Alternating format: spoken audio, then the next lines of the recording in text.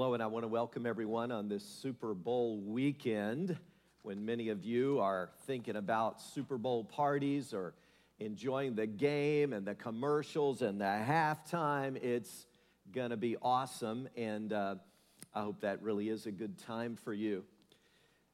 We come to a passage today in our study through Luke's gospel that I believe ought to kind of perk up the ears of every true leader. Because here's what I know about leadership. Every effective leader, no matter what realm they're in, he or she is going to experience criticism. It's just a common denominator with all leaders, wherever they are. All leaders are critiqued. It just comes with the territory. So we have to learn how to cope with that and be courageous enough to keep on leading. If you're a parent in the home and you dare to challenge your children, you've got to put up with temper tantrums and possibly poor attitudes and pouting. You've got to learn how to cope with that and work through it, or else the children may be kind of ruling and running the household. If you're a teacher in a school system and you dare to challenge students to be better or go to another level, you not only have to put up with ridicule perhaps from the students, but sometimes even worse, parents putting pressure on you and challenging your high standard and expectations. Or perhaps you're in the business world and you want that business to be the best it can possibly be. And so you cast the vision and you let people know, this is our strategy, this is where we're going. But not everybody's going to be on board. And you're going to have some sad dogs spreading gloom, let me tell you. And they're going to critique you and critique your motivation and critique your methods. But you've got to be courageous enough to persevere with that. And any preacher, by the way, that doesn't stand up and speak courageously about the important issues of the day is going to lose their moral authority over time. And if you're a political leader, and you don't lead out of a sense of principle and bring that to bear with all the pertinent issues, eventually you too lose respect from people and you become rather pitiful and ineffective. And it really is just an exercise in the bland leading the bland. All leaders need the courage to cope with criticism. Jesus said, "Woe to you when all people speak well of you, for that's how their fathers treated the false prophets." In other words, if everybody's just speaking well of you all the time, then it's probably an indication that either you're compromising the truth or you're just cowardly caving in to peer pressure. A good leader knows you just can't please everyone and stand for truth at the same time. A grandfather lovingly put his grandson on the donkey and began to go into town. But he heard someone say, "Look at that selfish little boy making that old man walk." And so he himself got on the donkey and had his grandson walk beside. But he heard someone say, "Look at that mean little boy making that Look at that mean old man making that little boy, that little child, walk like that." And so then he got off the donkey and they decided they would both walk by the donkey side by side. And then they heard someone say, "Look at those two stupid people. They got a donkey and they aren't even using it." And so then they both got up and rode on the donkey, and they heard someone say, "They're going to overburden that animal. They're going to break that donkey down. That is animal abuse right there." And so the last scene shows the grandfather and the grandson carrying the donkey into town. And the moral of the story is, you just can't please people. And if you've been a leader very long, you know exactly what I'm talking about. Anybody who feels led by God to lead, from a grandparent to a general in the military, must have the courage to cope with criticism and antagonists. We come to a passage today that's very interesting. Even though Jesus was the incomparable leader, he was the perfect model of servant leadership, guess what? He faced constant, brutal attacks from people who wanted to cut him down and discredit him. So as we walk through this passage today, especially if you're a leader, and that is so many of us, you have some kind of sphere of influence, I want you to be asking God as we walk through this, how does this apply to me? And I think at some points it'll be very obvious what God wants us to take away. So let's jump in and get started. First, I want you to see that Jesus had the courage to celebrate when others were too rigid. Verse 33. They said to him, John's disciples often fast and pray, and so do the disciples of the Pharisees, but yours, Jesus, your disciples, go on eating and drinking. Now, there were a number of religious sects, S-E-C-T-S, within the Jewish faith. The Pharisees were one of them, and they were known as perhaps the strictest, most serious of all. And they had adopted fasting and prayer as one of their religious rituals. Now, in the Old Testament, Leviticus 16, if you want to read about this for yourself, God had stipulated that there was to be one national day of prayer and fasting, and that was to be the Day of Atonement. That's the only day. Now, there could be other days, but that would be voluntary if people wanted to participate. But through the years, it had changed. And there had been a lot of man-made rules about prayer and fasting. And so, if you were really devout and pious Pharisee or a serious person in the Jewish faith in this time, you would fast on Mondays and Thursdays from dawn to dusk. But not only that, you kind of make a big show of it, which is, again, against the original intent of fasting. Fasting was originally meant to be associated with grief or contrition before God, but they would whiten their faces so that they would look gaunt and emaciated, and they would stoop their shoulders so that they'd look weak, so that people would go, wow, they're really spiritual. Look at them, they're fasting. Oh, how close to God they must be. And so all of these man-made rules had been put on top of the guidelines that God had given in the Old Testament. And the bottom line is this: religion in this day was all about not doing the things you really wanted to do and doing the things you really didn't want to do. In one word, religion was misery. Misery. And you know what? To some people, it's the same way today. The humorist Irma Bombeck told about sitting in church one day, and she saw a little child that turned around and began to smile at some of the people sitting behind her. And when her mother noticed, she said to her daughter in a stage voice, "Stop that grinning, you're in church." And gave her a swat on the bottom. Said, "Now, that's better." And Bombeck went on to say that for millions of people, going to church is like you go with this sort of face where you've just read the will of your rich aunt and realized that she left everything to the pet hamster. And that's about how joyful you feel when you go to church. And you got to admit, for millions in America, religion is just a grind, isn't it? I mean, you go through the same boring rituals week after week, sit, kneel, stand, pray, the same prayers, the same liturgy, the same kind of stuff. And it's just kind of miserable. But when you do it, when you go through the misery, you feel like you've done your duty.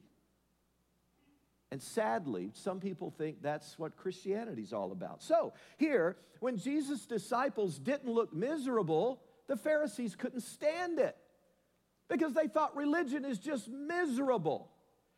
And they weren't fasting and praying, and so they criticized them. But Jesus courageously responded by challenging them to celebrate his presence.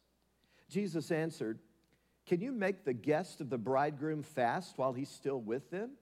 But the time will come when the bridegroom will be taken from them. In those days, they will fast." Now, probably most or all of us here really enjoy weddings and the wonderful receptions that follow, right? It's a time of celebration and festivities and joy, and we're just so happy for the bride and groom. But let's say you go to a wedding reception and you are famished. You haven't eaten a bite all day. I mean, you're just dying to eat, have something to drink, and you go to this wedding reception and you look all around, there's no hors d'oeuvres.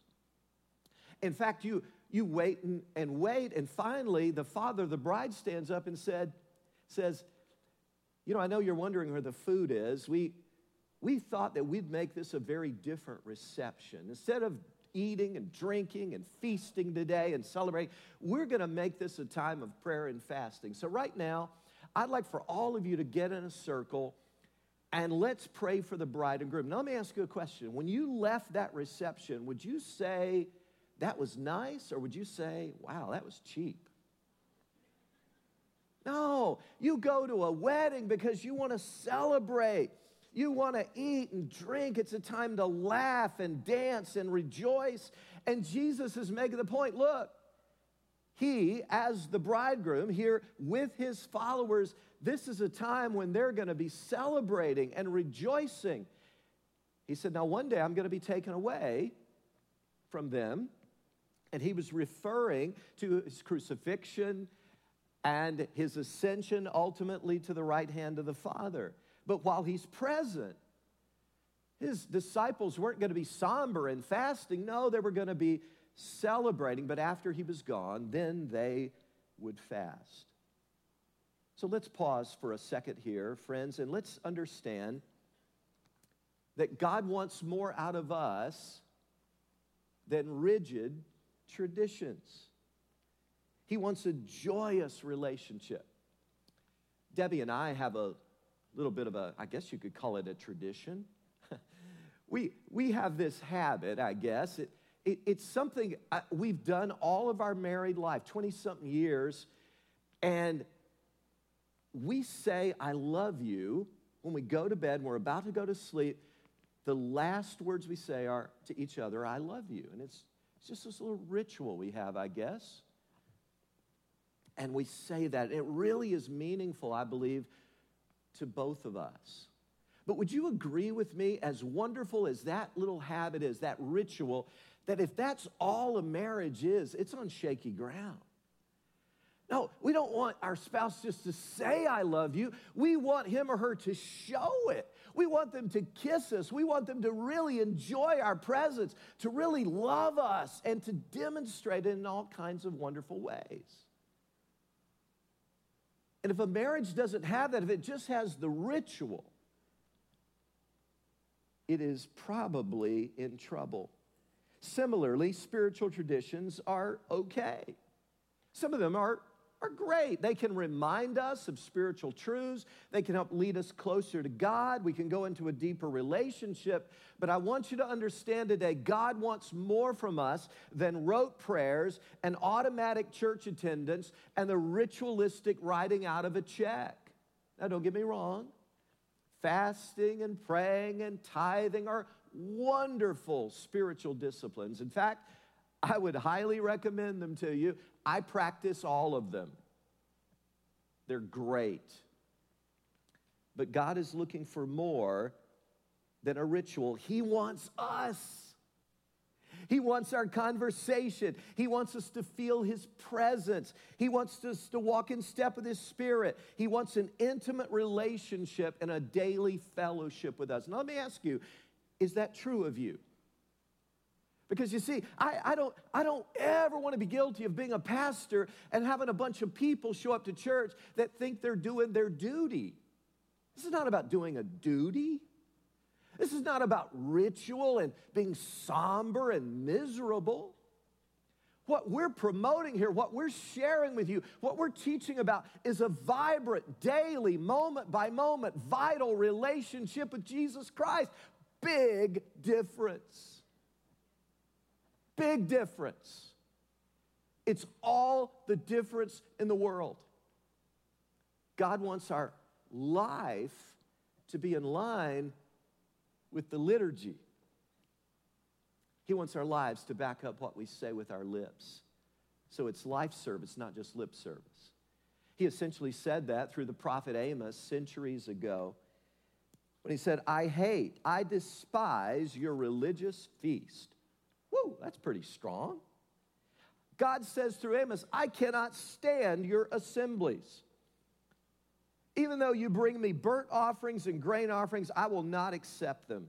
Though you bring choice fellowship offerings, I will have no regard for them. Away with the noise of your songs. Can you believe this? This is God speaking here through Amos. I will not listen to the music of your harps, but let justice roll on like a river, righteousness like a never-failing stream. Why did God say such strong things? Because they were committing spiritual adultery. Could that be us?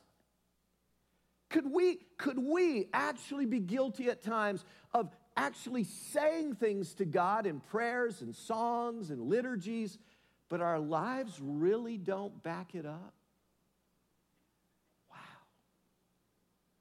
That makes me pause and think.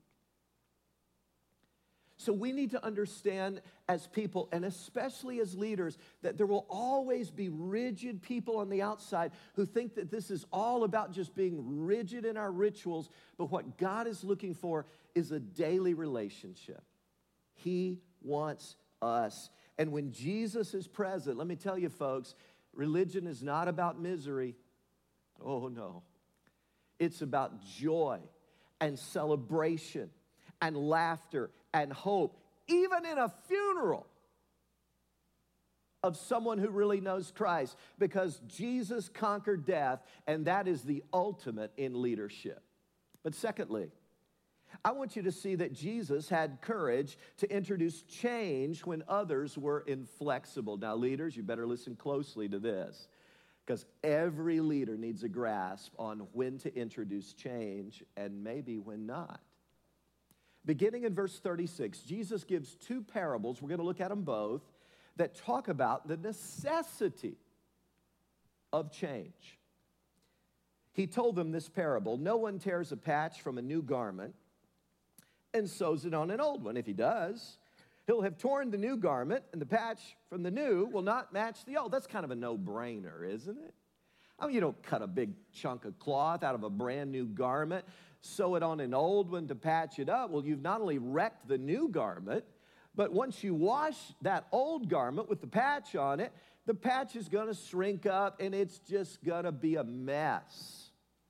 It may even rip to shreds. He goes on, and no one pours new wine into old wineskins. If he does, the new wine will burst the skins. The wine will run out and the wineskins will be ruined. No, new wine must be poured into new wineskins. And no one after drinking old wine wants the new, for he says, the old is better. By the way, that last line there kind of is a head scratcher for many people. It's really, most scholars believe, just a statement about how difficult it is for people to embrace change. This is not scientific, but anecdotally, most of the people I've ever talked to about change, at least, friends, 8 out of 10 say, I don't really enjoy change. 8 out of 10. But Jesus is talking here about appropriate change. Now, what's all this wineskin stuff about? Well, let me try to explain quickly. In New Testament days, leather was more readily available than glass bottles.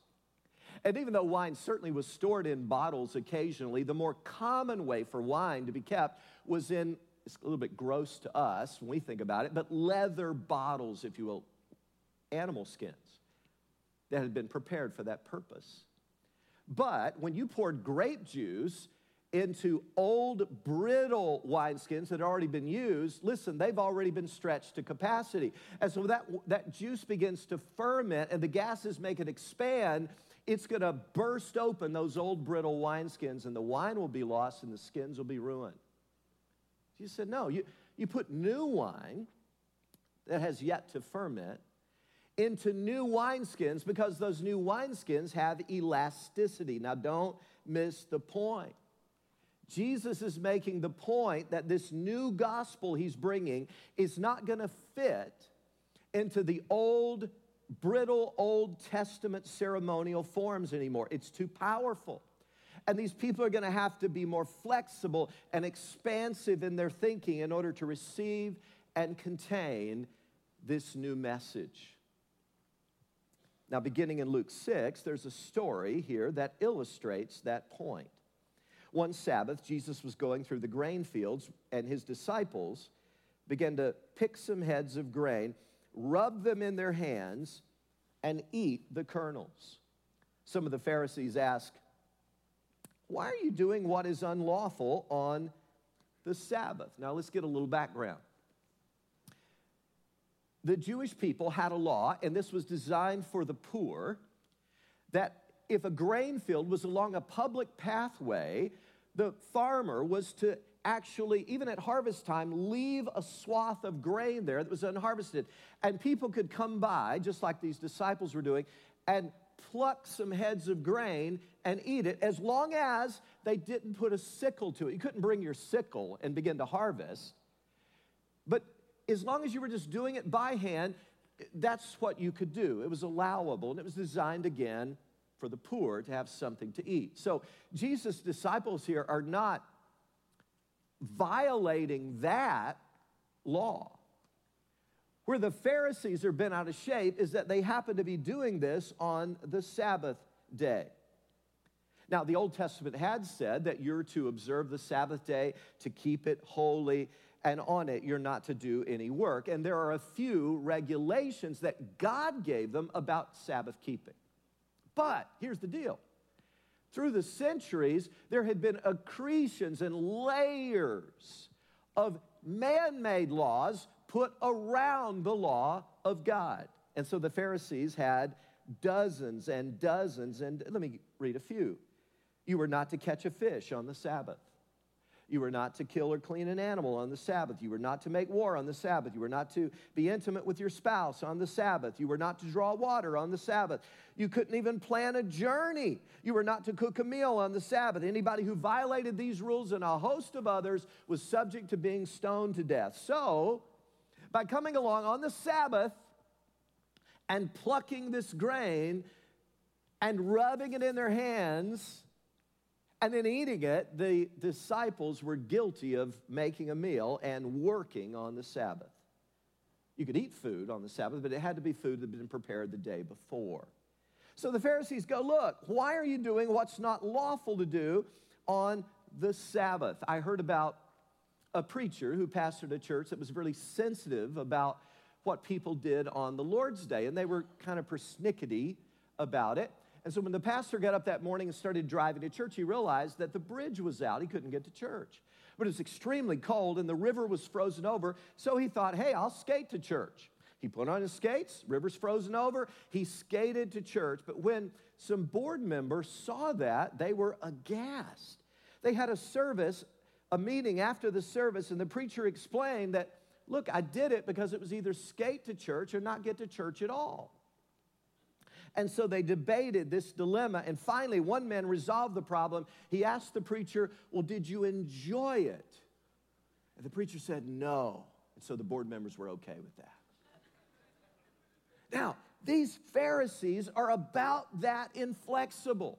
H.L. Mencken said that a Puritan is someone who has this haunting fear that someone somewhere is having fun. Well, that's sort of like the Pharisees. Jesus courageously responded to this legalism about the Sabbath with a history lesson about the need for flexibility. Jesus answered them, have you ever read what David did when he and his companions were hungry? He entered the house of God, and taking the consecrated bread, he ate what is lawful only for priests to eat, and he also gave some to his companions. Now remember, David was their all-time hero. What Abraham Lincoln is to you at the United States citizenship, King David is to the Israelites. And Jesus said to them, do you remember the story when David was fleeing from King Saul? You remember that story? And he was just famished, and his men were just starving. And he went into the tabernacle where the showbread was, this bread of the presence, these 12 loaves of bread that the priest put there fresh every week. And it represented the presence of God and how God was providing for his people and watching over his people. And even though only the priests were authorized to eat those at the end of the week, David took that bread, and he and his men took those sacred loaves and ate them. And Jesus is saying, look, God did not condemn him for that action, and you do not condemn him for that action, so why are you condemning me and my disciples? Jesus reasons with the Pharisees. If you don't find fault with David when he ate the sacred bread, and that's condemned in Holy Scripture, why do you find fault with my disciples for eating this grain on the Sabbath when that's just violating one of your man-made rules? And then Jesus makes what to them would have been an outlandish statement in verse 5. Then Jesus said to them, the Son of Man is Lord of the Sabbath. He's going, I'm the one who created the Sabbath. I have the authority to do with it as I please. And it's time for you guys to lighten up in your treatment of the Sabbath day. It's time for some new wineskins and new ways of thinking. Now, leader, let me speak to your heart for just a moment. If you lead effectively, whether you're talking about a business, an educational institution, some sort of community organization, whatever it is, and this is certainly true in a local church, you are going to need to introduce some appropriate and incremental changes over time. And if you don't do that, the organization is going to become moribund and begin to die. But I want you to know, introducing change is one of the hardest things a leader ever does.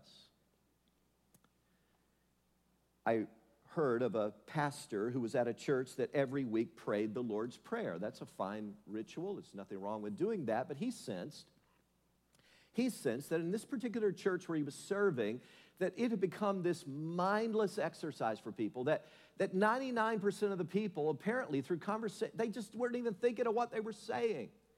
And so he decided to make that prayer time more meaningful. He decided he would, instead of the Lord's Prayer, one Sunday, he introduced a little change. He introduced a pastoral prayer followed by a time of personal prayer and reflection in the pew.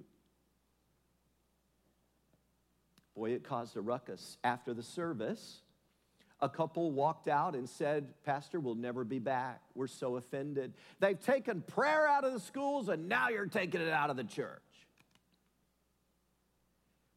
People struggle with change if it's not what they're accustomed to, if it's not the way they were brought up. We've seen that occasionally at Grace. This church is almost 25 years old. And in the early days of Grace, I did all the baptizing. I really did. Hundreds of people. We had so many people all through the years who've been baptized. But I did all the baptizing early on. And I'll never forget the first time that I kind of moved away from that. And we had other people begin to do baptisms. And I got critical letters about that.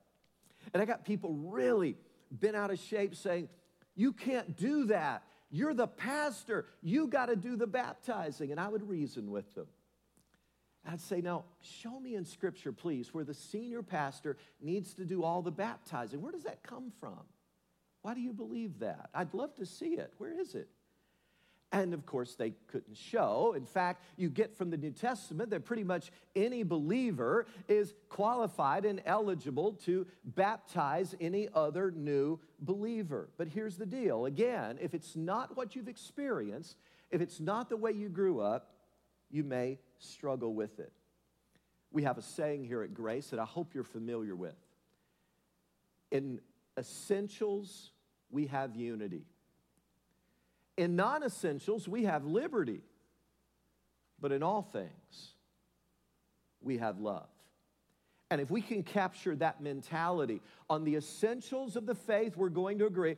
On those areas of, conviction where we can agree to disagree, we're going to have liberty with each other and a lot of grace, but in all things, we're going to have love. I've heard it said that a legalist is someone who believes that nothing should ever be done for the first time.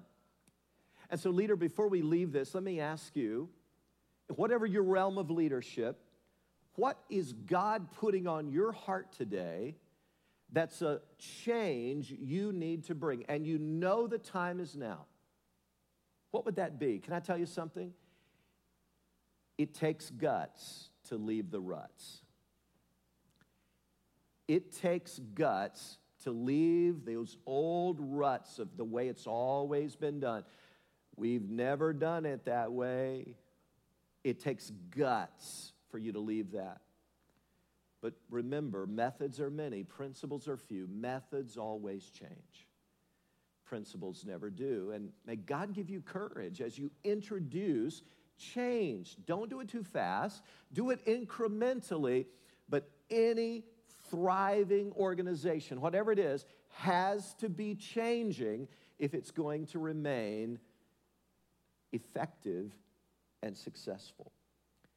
The third thing and final thing I want you to notice about Jesus in this passage is he had the courage to confront when others were threatening him. On another Sabbath, he went into the synagogue and was teaching. And a man was there whose right hand was shriveled.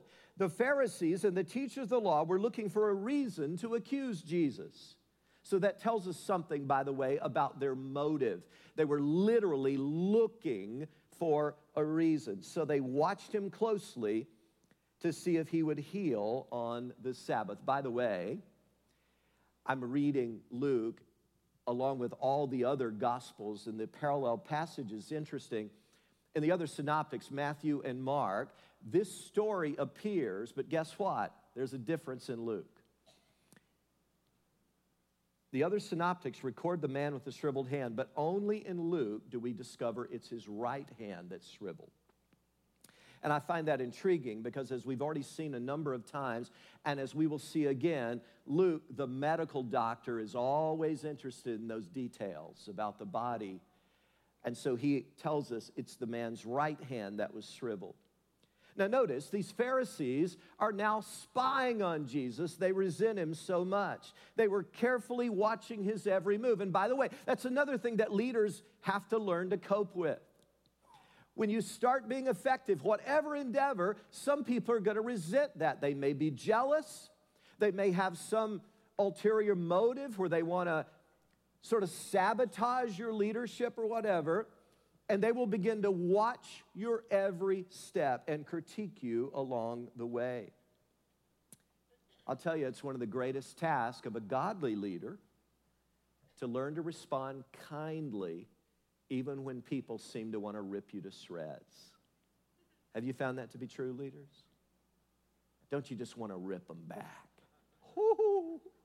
Don't you just want to return an eye for an eye and a tooth for a tooth? Don't you want to just give it back to them the way they're giving it to you? But no, don't return evil for evil or insult for insult. That's what the Bible teaches us.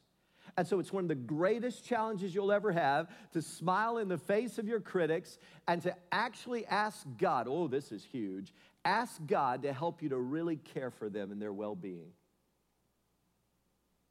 It's one of the hardest tasks you'll ever have as a leader. Now, the Pharisees knew that Jesus' custom was to go to the synagogue. We've already seen that. That's what he always practiced on the Sabbath day.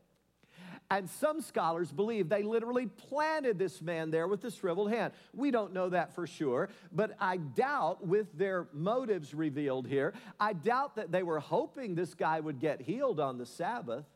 I think it's more likely they were hoping that Jesus might heal him so they could go, why are you doing what's not lawful on the Sabbath day?